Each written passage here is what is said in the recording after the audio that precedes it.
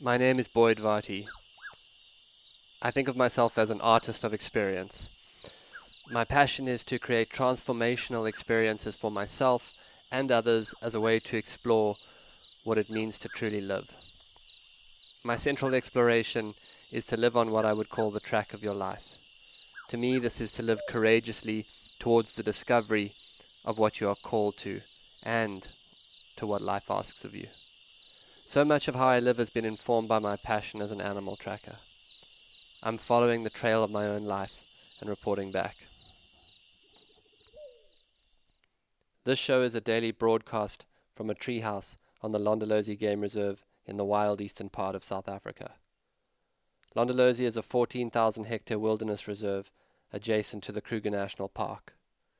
The land is home to lion, leopard, rhino, elephant and buffalo, as well as a variety of other animals. I am your host, Boyd Varty. My goal is to spend 40 days and 40 nights alone in the wilderness to explore the archetype of the mystic in nature and hone my skills as a tracker. These are my daily stories. Today is a big preparation day. I'd like to kick it off with the quote, "Personal development without love becomes self-indulgent. Personal development without love becomes self-indulgent." At Londolozi, I am preparing for departure in a few days, and that quote is certainly running through my mind today. Late last night, just as the sun was setting, I came across a pride of about 17 lions that were lying up on the northern end of the reserve's runway. It was a beautiful sight, the sun setting behind them, and as a tracker it made me extremely excited because I realized that those lions are going to move during the night and they're going to lay a beautiful set of tracks. And so if you can think of a pride of 17 lions to a tracker, would be like a perfect 10-foot glassy barrel to a surfer, and you know that it's coming and you know that the next morning there's going to be really amazing tracks. And so I woke up early and I decided to get some tracking in before the day of preparing to go out into the bush. I drove straight out to where they had been the night before. I picked up their tracks. I started following. They walked directly east initially, and then they cut through a beautiful open clearing and then turned and started heading west again. And at that point I ran into two rangers, James Turrell and Pete Thorpe, who were out on the land, and we decided that we would follow together. And we briefly, the lions had milled around a bit, so it took us a little while to ascertain which direction they were going in, and then we got onto the tracks and we could see that it was very, very fresh. You could in fact see where they had lain down, they had hunted some wildebeest, and then there was a place where a lion had urinated, and the sand was actually still moist with the urine.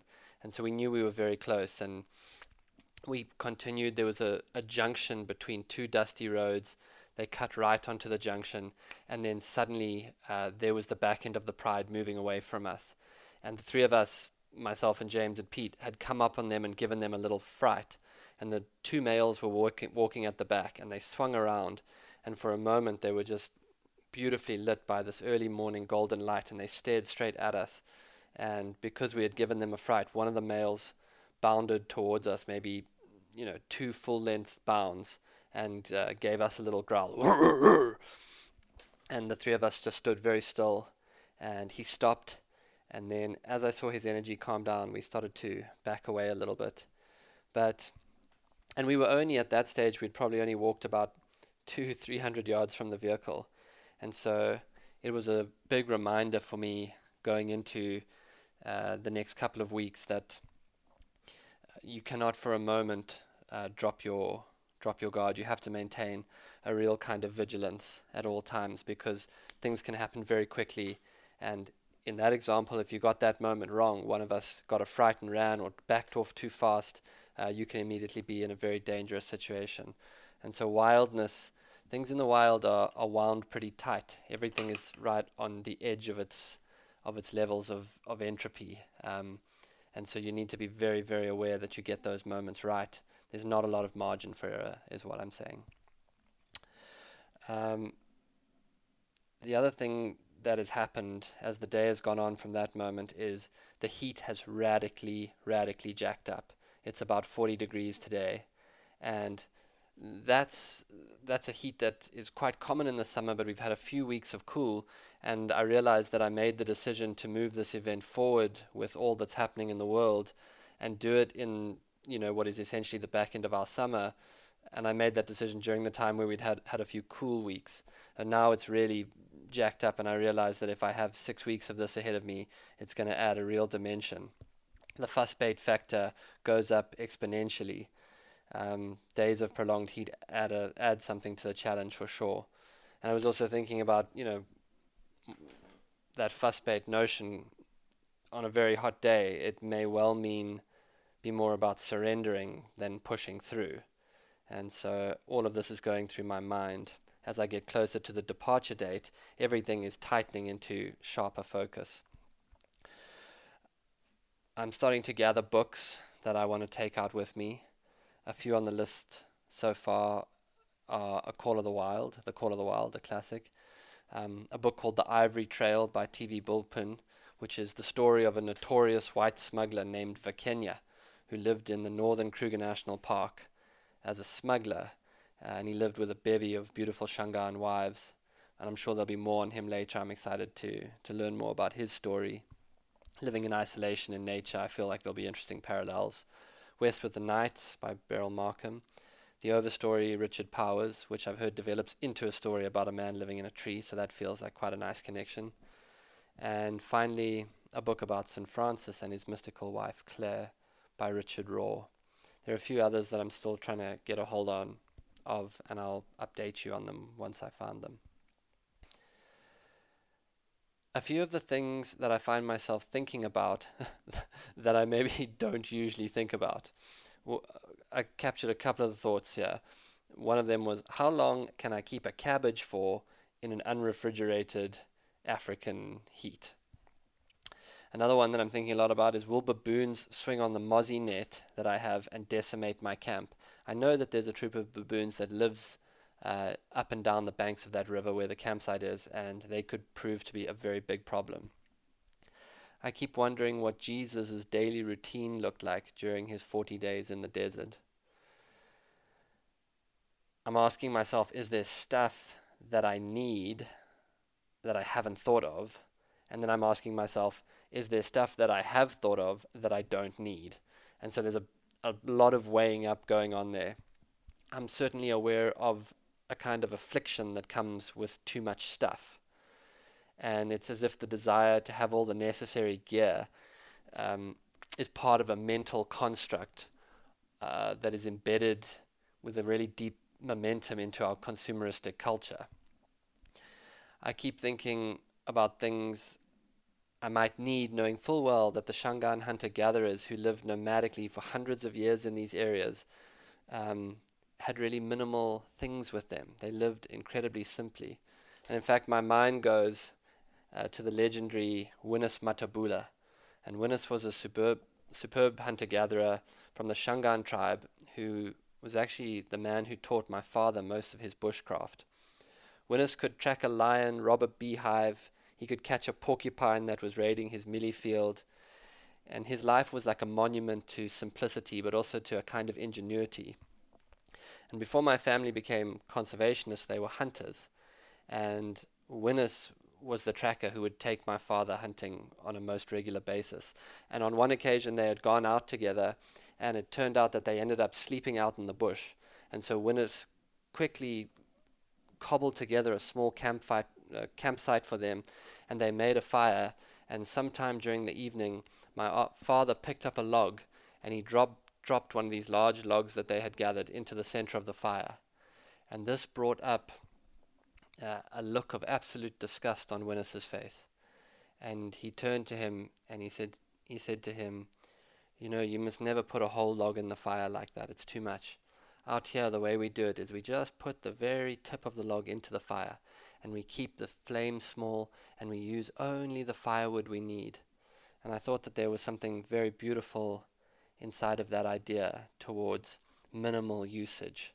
And it was an idea that was deeply embedded into the hunter-gatherers. There was nothing flashy. They didn't need a big fire to sit around. They only needed a little light and a little warmth to cook their food on. when I think of Winnis now, I think that his life would have been something that the biohackers would hold up as a kind of monument today. He lived in ways that people are once again kind of discovering. He lived regularly on one meal a day, plenty of hours walking, no sugar, no refined carbs, a life full of daily adventure, a close family unit.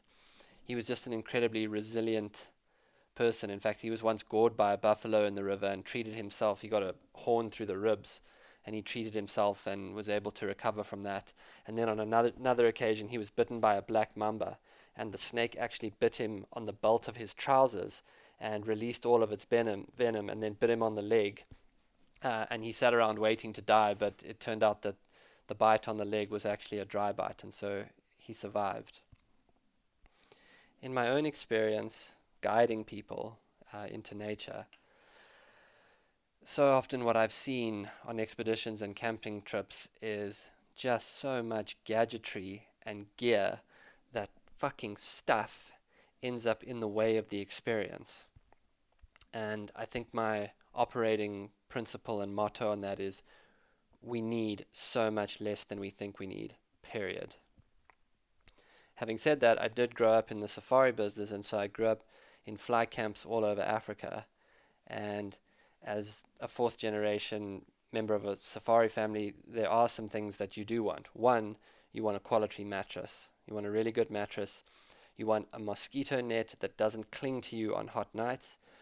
If you're going to be out there for a number of days, you want a comfortable chair that you can sit a little bit up off the ground. When it's really hot, you sit on the ground, you bake the heat coming off the earth. And then you want, really basic but good, simple food. Anything beyond that is kind of cream.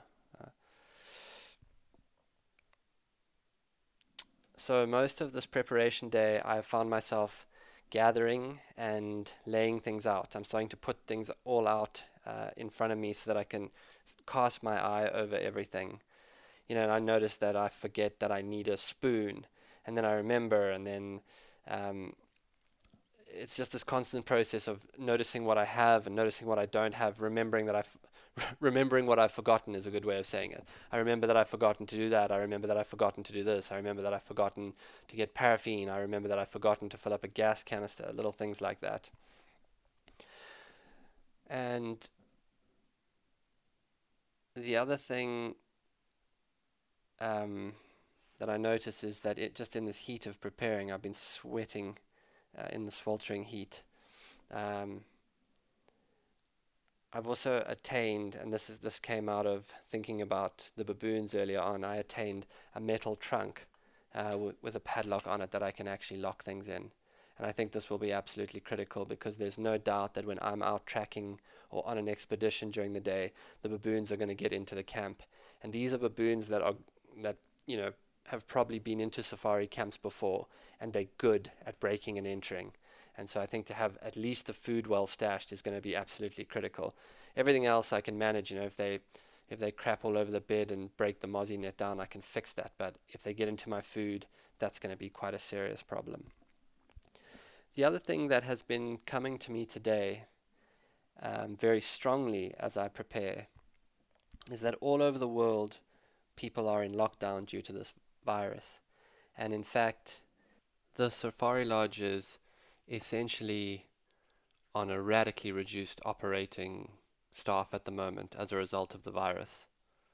And so whilst we're open, there's really very few people on site, and there's certainly no guests. And so the reserve is quiet. It's probably as quiet as it was when my great-grandfather first came here in 1926. There are no tourists, there are no planes, but the other thing that weighs heavily on me and my family and those of us who live out here is there are also no jobs. There's no work right now. The other day, the 200 staff that rely on the safari business to provide for their families have all gone home. And at this stage, the safari business is still able to support them, and we have a little bit of runway where we can continue to do that, but we will need, for when this passes, we will need people to come and visit us. And I'm aware that these people are supporting their families in the villages around the reserve. I'm aware that they're a part of my community here in South Africa.